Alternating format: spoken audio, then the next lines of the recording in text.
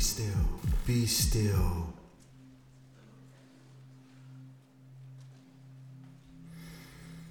God is our refuge and strength, an ever-present help in trouble. He says, be still and know that I am God.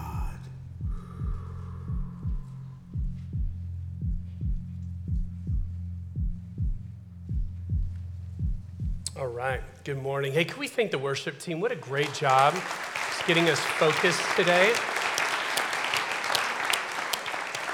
I love it. We talk often about their goal is to do exactly what they did today, to help us be preoccupied with Jesus.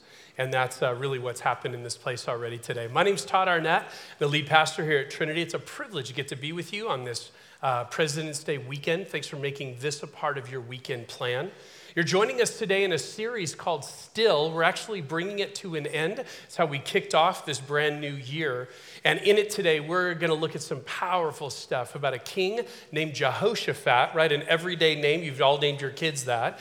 And it's going to be really great just to see the way he and the nation responded to God. If you have a Bible today, we're going to be in 2 Chronicles chapter 20. 2 Chronicles chapter 20, that's in the former covenant, the Old Testament.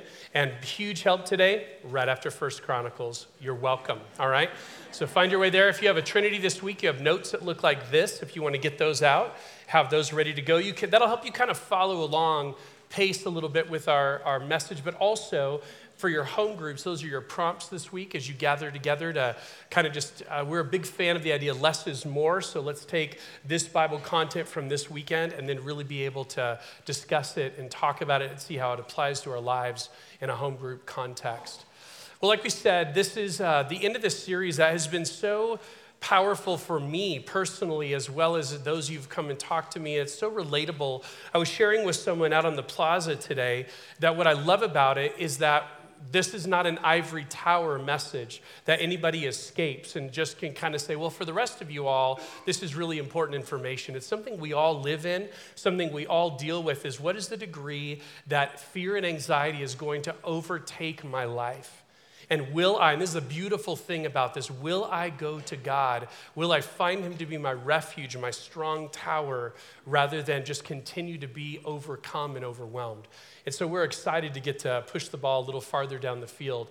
That makes me think of, though, when I think of people who might have even been joining us in this last series or even joining us for the first time today, a little commercial. We're doing something after the service today called Start Here. Start Here is an opportunity for you to connect with some of our pastors and ministry directors right out on the plaza. And the goal is just so we could meet you, say hello, answer any questions you might have. We always have a next steps, kind of a quick sheet just to know kind of how to get more plugged in and more involved at Trinity as you would like to. And so look for us out on the plaza after this service if you'd like to connect. Well, like we said, we're talking about King Jehoshaphat today, not a common household name, but it should be. This is interesting to me. As we've gone through this series, we've hit a couple different narratives that we realized never really made it to the flannel graph board. And King Jehoshaphat isn't always a name that is readily reminded to us, but we're going to see today for a host of reasons it should be. As we look at our former covenant, our Old Testament, we should actually have this narrative as one of the top ones that we look back to in terms of a person and a people group who said, God, we're going to trust you. Because he is going to be faced with an incredible sequence, an incredible challenge, an adversary at his door. And as a result, they're going to come to God collectively as a people and say, God, we need you and we look to you. And that's a great reminder for us in our everyday lives. I love in this series what we've seen, the idea that's even named still after the concept from Psalm 46. Being still engages a deep and yet very practical reliance on God for him to save the day. And we're going to see that in vivid color today. Here's our now what statement we talk about every week. When the size of our fears overshadows our options, we'll choose to keep our eyes on Jesus. Notice that is phrased a little bit differently than most weeks in a first person plural because I wanted to communicate that's what this message is about, is the people of God. It's the community, the family who say, God, we don't know what to do, but our eyes are on you. Number one in your notes today, godly leadership and followership are necessary when facing fears together. Godly leadership and followership are necessary when facing fears together. We pick it up in 2 Chronicles chapter 20, verse 1. After this, the Moabites and the Ammonites with some of the Meunites, and by the way, there's going to be a sequence of words today. I'm not totally sure how you pronounce them, so I'm making it up as I go. They came to wage war against Jehoshaphat. Some people came and told Jehoshaphat, a vast army is coming against you from Edom, from the other side of the Dead Sea. It is already in Hazazon Tamar, that is in Gedi. Alarmed, Jehoshaphat resolved to inquire of the Lord, and he proclaimed a fast for all of Judah. The people of Judah came together to seek help from the Lord. Indeed, they came from every town in Judah to seek him. So let's start this narrative off right. The very beginning says, after this. It would be helpful for us to know contextually after what. This is in 2 Chronicles 20. The chapter before, in chapter 19, is all about Jehoshaphat's reforms. He is a king who is in the vein of David, meaning he is a godly leader, he is a noble warrior, and he is someone who wants to align the people back to the covenant that Yahweh made with their ancestors. And so this is what he's been doing. And chapter 19 is all about bringing back worship to the temple, getting rid of pagan gods that have infiltrated their way among the people. And so he's been a king of reform. That's why we said earlier, it's appalling to me, for all of us, not just for you, but for me, that we don't know of King Jehoshaphat more, because he's an incredibly exemplary model king. Look what it says a couple chapters earlier in 2 Chronicles 17. Verse 3, the Lord was with Jehoshaphat because he followed the ways of his father David before him. He did not consult the Baals, but sought the God of his father and followed his commands rather than the practices of Israel. The Lord established the kingdom under his control, and all Judah brought out gifts to Jehoshaphat so that he had great wealth and honor. His heart was devoted to the ways of the Lord. Furthermore, he removed the high places and the Asherah poles from Judah. So we read about an exceptional king who is working diligently to turn the heart of the people back to Yahweh, back to God, and to be able to say, we recognize we entered into a covenant relationship with you. We want to continue in that. We want to serve you aright. So he's an incredible king that we just don't see often in either the northern, none really in the northern kingdom, and even few in the southern kingdom called Judah. And the reality is this, as much as that is true of his godly attitude, that didn't insulate him from the fear of being attacked. That's where we pick it up to today, 2 Chronicles chapter 20. There is this army that has mounted. Take a look at this map. It'll help you a little bit kind of see what we're talking about. You'll notice these kingdoms on the east side of the Dead Sea, that large body of water towards the middle of the map. In the orange is the kingdom of Ammon, and below it the kingdom of Moab in purple. Those two groups and the people of Mount Seir, they have collided together, colluded together. They have collaboration, all kinds of fun alliteration today. They're working as one vast army, and watch it, they live on the east side of the Dead Sea. They have actually, by the time that Jehoshaphat hears of the problem, they've already entered into Judah. They've come around the corner, around the bottom through Edom, and their army is assembled at En Gedi, which is where that star is, and you'll notice Jerusalem's not far away. So we're not talking about the potential of an attack. They're already in their land. It would be like if Cuba and Venezuela wanted to gang up and go against Los Angeles and already had forces in San Diego. Okay, it's not like I wonder if this is going to happen. They are marching forward and they're on their way. So that's the degree of concern that he has. So the text right says that Jehoshaphat was alarmed. This is the first time he's hearing about it, when there's this massive opponent already in his land. And the interesting thing is, what I would have thought most leaders would struggle with is either one, be paralyzed by fear and not know really what to do and just kind of reaction, or have a knee-jerk reaction, who can bail me out of this problem? Who am I going to look to? What alliance can I make with what people group to save me? But look at what the text says. He reaches out in reliance upon God. It says, Jehoshaphat resolved to inquire of the Lord. And I want you to see today why this is so important is because he hadn't always responded this way. Of all the great things that we said about Jehoshaphat, which are still true and to be really exemplary for us, the challenges that he had, if you read 2 Chronicles 18, the whole chapter is about an ungodly alliance with the king of Israel. It's weird to say that the kings of Israel were all wicked. Remember, a divided kingdom, Israel to the north, Judah to the south. But of all the kings, he made an alliance with Ahab. Ahab's the guy we talked about a couple weeks ago. There was none more vile ever than Ahab and Jezebel. So this is the sequence. He's made an alliance there, and then even later in the very chapter we're in today, in 2 Chronicles 20, once again, he makes an ungodly alliance with another king of Israel. So what does that say but this, is that in times when there was a need to want to reach out for help and to have some connection, he had a weakness. He had a weakness of not going to God and trusting him to be his source of refuge and strength, and would make these alliances with people groups that absolutely were opposed to Yahweh. Israel was so far gone at this point that God has just told them through the prophets, it is now imminent that you're going to be judged. So this is what is so powerful about this narrative today. We see this time that Jehoshaphat's reaction isn't, who's going to bail me out? We've talked about how this series is so applicable to all of us. I was thinking about a thing that we're staring at right now in our lives. And as I was thinking about it, it kind of came across my radar a couple weeks ago. And I remember thinking about it, and my first reaction was, God, who can you bring into my life to help me get out of this? Who do I know who can help be a part of this solution? And what I was really grateful for was I didn't have that thought process. I didn't pray that prayer very long before God just kind of gently reminded me, Todd, you have me. I hold all the wealth and resources of heaven, and yet you're trying to figure out which human being is going to make this work for you. Call out to me.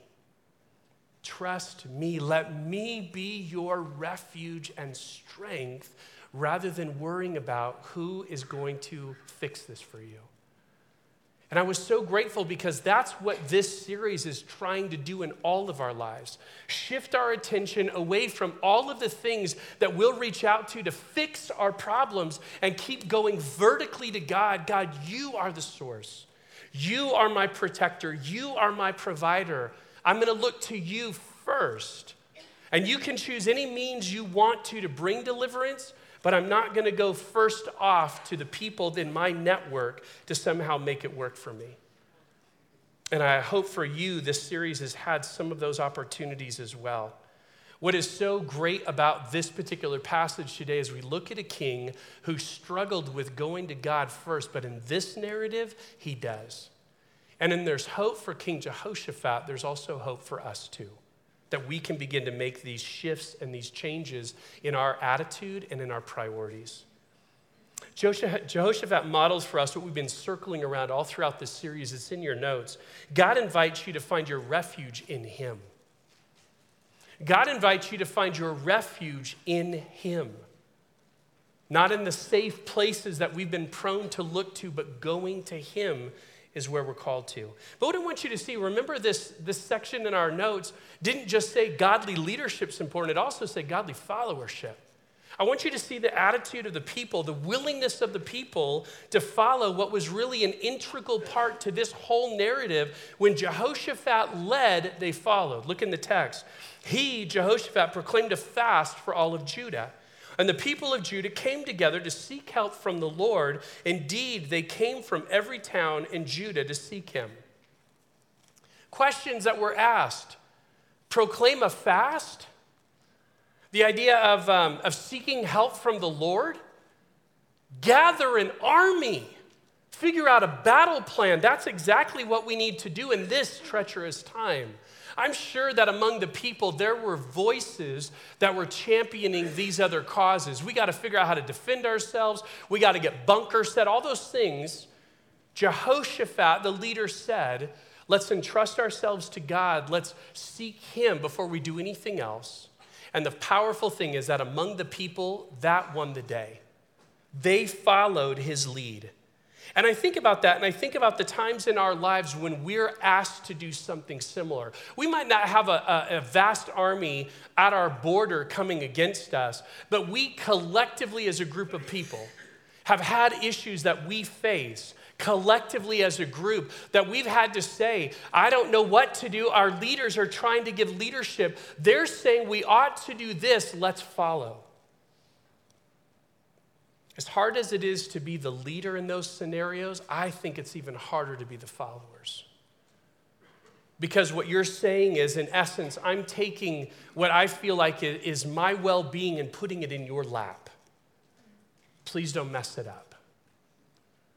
And I think back to the times that I have been in those situations when I've been called upon to follow other people's lead. You know, we live in a culture that loves to rise up against authority. If we were to take our culture's attitude, there would be very little submission in any relationship that we live in. But the Bible seems to have great clarity related to all the kinds of relationships that we live in. There's always a sense of leadership and followership. And in a culture that champions the underdog and champions rising up against those above us, realize in this passage today, it was the people who assembled as one, listened to Jehoshaphat. By the way, Jehoshaphat wasn't any old king. He had earned trust. He had demonstrated godliness. He had shown them, I am for you as we follow Yahweh together. And out of that trust, they were able together as a group. You're going to see this all throughout our passage today. Together as one person, continue to follow after God's design. That's when the church shows itself strong to a community watching, that there's a group of people who are entrusting together what God has for them. It's a powerful thing. My question to you is, you think back to a time when you were called upon to trust those in leadership above you. Simple question, how'd you do? How'd you do at following their lead? And I would say at the times that many of us have had those kind of decisions to make, it's been challenging. There have been times we've done that relatively well, and other times that we just thought, I don't think you know what you're doing. And we pushed back. It would have been very easy on that day to say, Jehoshaphat, you don't know what you're doing. But they got in line. They followed. And we'll see their incredible example today. Number 2 in your notes, when overwhelmed by fear, revisit God's faithfulness and rely on him anew. When overwhelmed by fear, revisit God's, what was that word? His faithfulness. We just sang that moments ago as we were receiving communion. Great is thy faithfulness. Revisit his faithfulness and rely on him anew. 2 Chronicles 20, verse 5. Then Jehoshaphat stood up in the assembly of Judah and Jerusalem at the temple of the Lord in front of the new courtyard. And he said, Lord, the God of our ancestors, are you not the God in heaven? You rule over all the kingdoms of the nations. Power and might are in your hand, and no one can withstand you. Our God, did you not drive out the inhabitants of this land before your people Israel and give it forever to the descendants of Abraham, your friend? They have lived in it and have built in it a sanctuary for your name, saying, if calamity comes upon us, whether the sword of judgment or plague or famine, we will stand in your presence before this temple that bears your name and will cry out to you in our distress, and you will hear us and save us. But now here are men from Ammon and Moab and Mount Seir, whose territory you would not allow Israel to invade when they came from Egypt. So they turned away from them and did not destroy them. See how they are repaying us by coming to drive us out of the possession you gave us as an inheritance. Our God, will you not judge them? For we have no power to face this vast army attacking us. We do not know what to do, but our eyes are on you. All the men of Judah, with their wives and children and little ones, stood there before the Lord. Wow, what a prayer. What words. I want you to notice this role of leadership. Notice that not only has Jehoshaphat made the clarion call from all the towns and area of Judah, come assemble in Jerusalem. Come assemble at Yahweh's temple. And there we will collectively cry out to the Lord. And I would say to you, that's a model for anyone in leadership. Whether you're a leader in your home, whether you're a leader on the job, whether you're a leader in this church, God, would we collectively keep calling us as people to come before you, to seek you out, what you want from your church, from this company, from our family, looking for reliance upon him and not our techniques, not our agendas. So powerful, the example he lays for us still today. The axiom that we've kept front and center in this series, really he portrays well. It's in your notes. You avert anxiety through prayer, thankfulness, and God's promise of peace. You avert anxiety through prayer, thankfulness, and God's promise of peace. That's from Philippians 4, 6, and 7. We began with that in week 1 of this series, and these are tools that God has given us. Rather than being overwhelmed by anxiety, I go to God in prayer, I'm reminded, I'm thoughtful and thankful of what he's done for me, and I look forward to his promise of peace. This is an axiom we've talked about weekly. And thankfulness is exactly where Jehoshaphat goes next.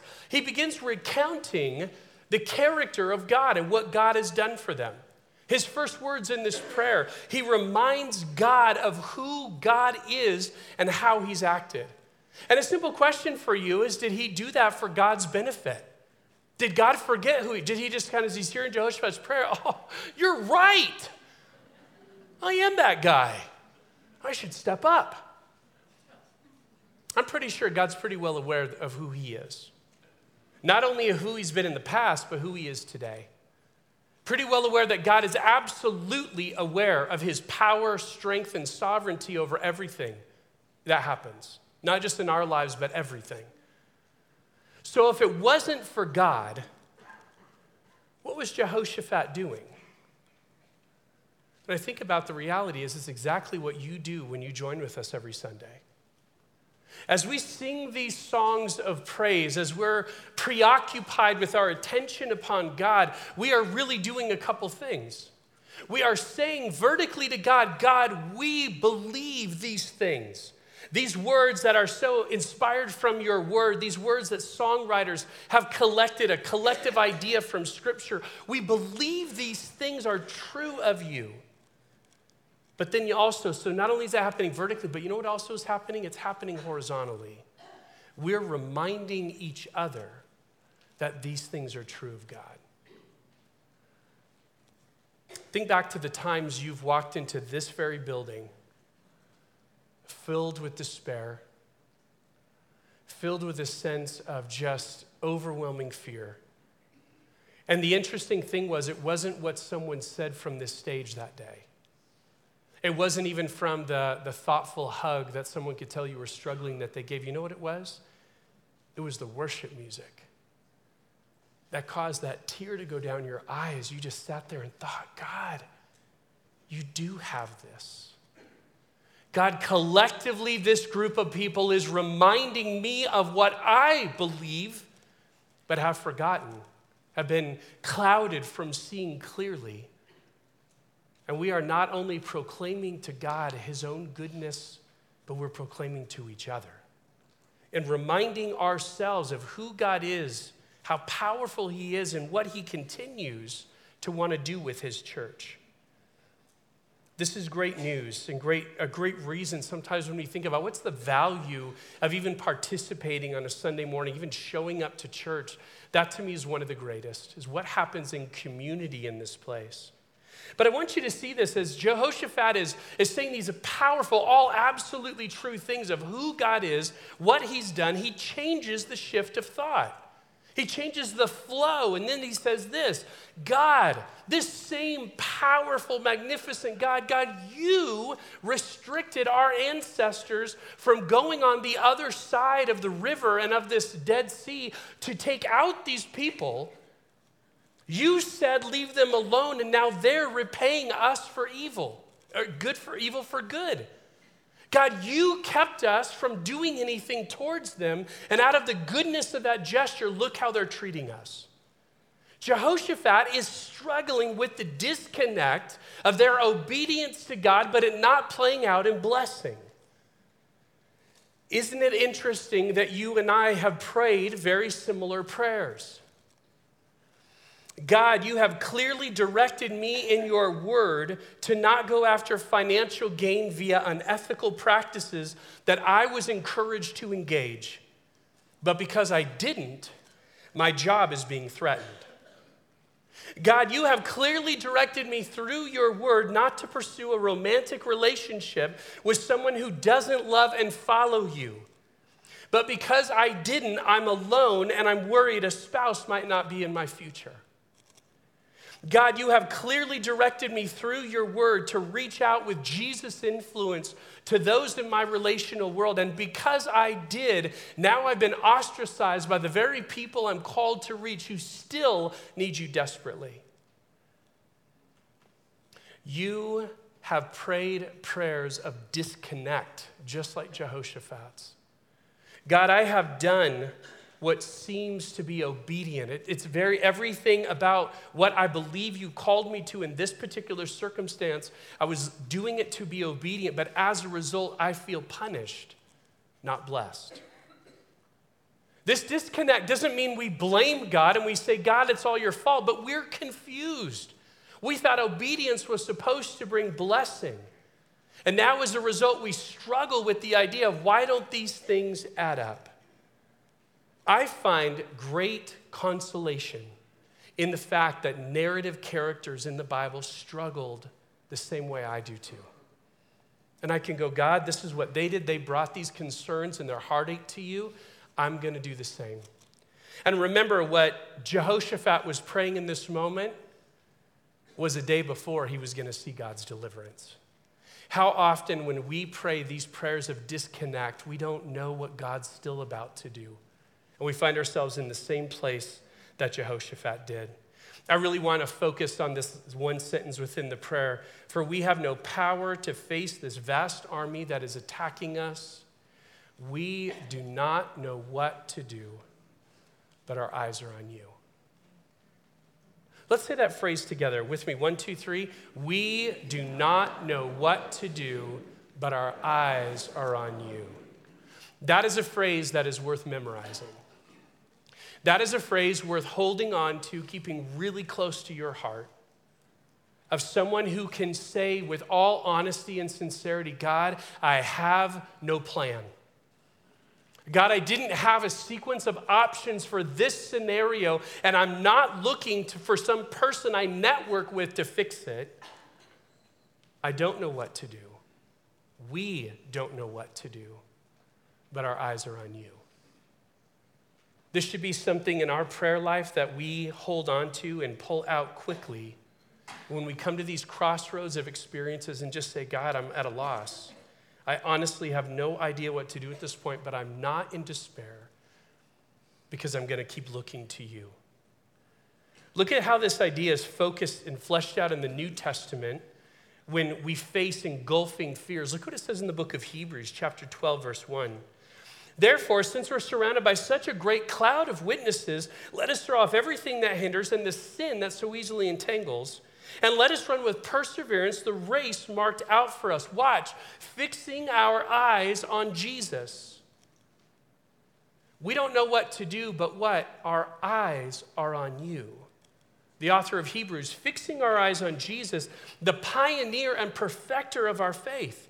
For the joy set before him, he endured the cross, scorning its shame, and sat down at the right hand of the throne of God. Now watch this. Here's the application. Consider him who endured such opposition from sinners. Why? So that you will not grow weary and lose heart when you face opposition from people who mount against you. Fixing our eyes on Jesus so that we will not grow weary and lose heart. This is the New Testament reality that we read in the Old, and it's fleshed out again. It's to Jesus that we're to keep our eyes when we face opposition and be reminded not only of what he did, but be reminded of who he is. Finally today, number 3, let's see how this narrative plays out. Obedience, faith, and praise are to be our responses even before God delivers. Obedience, faith, and praise are to be our responses even before God delivers. As we read this narrative, I want you to note all of the actions of faith and obedience and praise that the people engaged in before God ever did noticeably for them anything. Chapter 20, verse 14, then the Spirit of the Lord came upon Jahaziel, son of Zechariah, the son of Benaniah, the son of Jael, and the son of Mattaniah, a Levite and the descendant of Asaph, as he stood in the assembly. He said, listen, so this is one of the people assembled together, a man of God who's now going to speak for God as his prophet. Listen, King Jehoshaphat, and all who live in Judah and Jerusalem. This is what Yahweh, what the Lord says to you. Do not be afraid or discouraged because of this vast army, for the battle is not yours, but God's. Tomorrow, march down against them. They will be climbing up by the pass of Ziz, and you will find them at the end of the gorge in the desert of Jeruel. You will not have to fight this battle. Take up your position, stand firm, and see the deliverance the Lord will give you, Judah and Jerusalem. Do not be afraid. Do not be discouraged. Go out and face them tomorrow, and the Lord will be with you. Jehoshaphat bowed down with his face to the ground, and all the people of Judah and Jerusalem fell down and worshiped before the Lord. Look at that response. Go do this. Go take on this vast army. Boom. We're going to worship God. Then some Levites from the Kohathites and the Korahites stood up and praised the Lord, the God of Israel, with a very loud voice. Early in the morning, they left for the desert of Tekoa. As they set out, Jehoshaphat stood and said, listen to me, Judah and the people of Jerusalem. Have faith in the Lord your God, and you will be upheld. Have faith in his prophets, and you will be successful. After consulting the people, Jehoshaphat appointed men to sing to the Lord and to praise him for the splendor of his holiness. They're on their way to battle. Our God's amazing. As they went out ahead of the army, saying, give thanks to the Lord, for his love endures forever. As they began to sing and praise, the Lord set ambushes against the men of Ammon and Moab and Mount Seir, who were invading Judah, and they were defeated. The Ammonites and the Moabites rose up against the men from Mount Seir to destroy and annihilate them. After they finished slaughtering the men of Seir, they helped to destroy one another. You get three bad guys working against each other, something like this is going to happen. This is what they do. They take each other out. Watch this. When the men of Judah came to the place that overlooks the desert and looked toward the vast army, they saw only dead bodies lying on the ground. No one had escaped. So Jehoshaphat and his men went to carry off their plunder and found among them a great amount of equipment and clothing and also articles of value, more than they could take away. There was so much collected. There was so much plunder that it took 3 days to collect it. On the fourth day, they assembled in the valley of Berakah, where they praised the Lord. This is why it's called the valley of Berakah to this day. Then, led by Jehoshaphat, all the men of Judah and Jerusalem returned joyfully to Jerusalem, for the Lord had given them cause to rejoice over their enemies.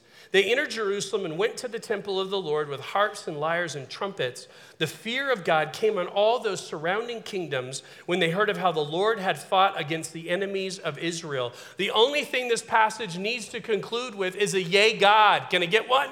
Yay God. This is amazing. Look at how God delivers. Powerfully, supernaturally. All that the army has to do is go out and carry away the plunder.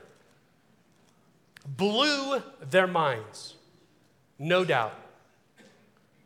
I want you to see a few things as we wrap it up today. The first one is this. First off, I love this. All these things were happening of praise and worship and obedience far before they ever saw any deliverance. The word Berakah that we just read, it means praise. So how cool is that? They actually called this place, we're going to call this the Valley of Praise. Imagine if we had a geographical destination in the city of Redlands that was called, this is a place of praise. This is where God did this thing, and we will not forget. What a powerful testament to God's might, his provision, his protection of his people, a people who were completely reliant upon him. First off, I want you to do this, and I'm going to say this with great respect. If your Bible is like mine, I have a NIV 1984 edition, and in it, the Bible is absolutely authoritative, God-inspired, God-breathed, absolutely. But the subtitles above sections of Scripture are humanly made. So therefore, they're easy to edit. You're not touching the word of God, you're just touching what an editor put. And here to me is the biggest travesty of any humanly placed subtext I've ever seen in my life. In my Bible, it says, Jehoshaphat defeats Ammon and Moab. Write this instead, cross that out and put Yahweh. Put Yahweh in that place because Jehoshaphat would be the first to tell you to do so. We came upon the battlefield and everyone was dead. It would be like this. It'd be like if you were playing any kind of a sport and it's this championship game, you're totally the underdog, and you come to the field or you come to the court, and all of a sudden the other team just disqualified. They're not even going to play, and you win. Who walks away going, we're so amazing? We go, thank you, God, they quit. This is great. And we get to dance and have the whole ceremony and the whole business. That's exactly what happened this day. There's no way that Jehoshaphat defeated anybody, but Yahweh did. And they were quick. They were, unlike our editors in our Bibles, they were quick to give God the praise. They were quick to recognize this was the Lord's battle. We just simply showed up and saw his power and his might displayed. Here's a question. Have you seen God provide powerfully like this in your life before? Many of us would say, yeah. I didn't have a vast army mounted at my southern border, but it was when God did this thing in our family. It was when God did this thing with my health. It was when God did this thing in our community that we saw him powerful and lifted up. And the interesting thing is when you've had those moments, how much credit did you take? None at all. You know this was God on the move. You know this was God doing something you could not explain. How about even the times maybe when you've seen God win the day, and it wasn't just at one moment? Because I think sometimes we want to live for these kind of really extreme displays of his power, but we don't want to keep on keeping on. And how many times have we seen when you have kept on keeping on, you see at the end of the day, God does something, you look backwards and like today, great is thy faithfulness. God, look at what you've done. Have you seen your fears lessen even before you see God deliver? That's what happened today in this passage. Their fears did not get the best of them. They just kept walking in obedience, praise, and faith. And they saw God do something they couldn't explain. I also want to push today on the idea of community. I want you to see that as important as it was that there were leaders like Jehoshaphat, important as it was that there was a prophet like Jehaziel, it was the people who gathered together. It was the people who were willing to follow. It was the people who not only came to the temple to worship, but the people who took feet to their faith the next day and went out to the battlefield. Having no idea on how God would deliver, but by the way, being told by a mouthpiece of God, a prophet in their midst, God will. That's a community, that's a people who's saying, God, we trust you more than we trust what we think could happen. More than we trust what is our options that we're going to look to. We trust you. In your notes, when the people of God collectively fear a common foe, they are to come together and seek his deliverance and protection. When the people of God face a common fear, they're to come together and seek his deliverance and protection. And I would say today, as you look around in this great country, a country we are grateful for, but you see a mounting sequence of decisions that we're not even saying today violate Scripture, they just violate basic morality. A conscience that every human being made in the image of God has. More and more, rightly so, you and I are thinking it is going to be more challenging to follow Jesus than it was maybe this last generation.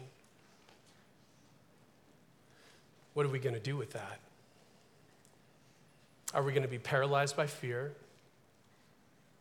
Are we going to try to find people in our network who are going to help us?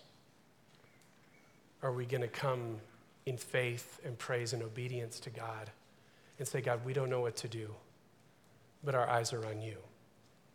You see, Peter wrote to a New Testament era this same concept He embedded it in the context of Christians who were suffering. And by the way, even our brothers and sisters around the world today probably know very little compared to the suffering that was going on in Rome and around its presence when Peter and Paul were writing words like these. Incredible atrocities, incredible persecution simply for naming the name of Jesus. But look what Peter said to that group of people. 1 Peter 3:13. Who is going to harm you if you're eager to do good? That's a basic kind of rhetorical question. But then he answers it, but even if you should suffer for what's right, even in this era we live in, actually that could happen, you are blessed. Look what he says. Do not fear their threats. Do not be frightened. Imperative verbs, commands to us.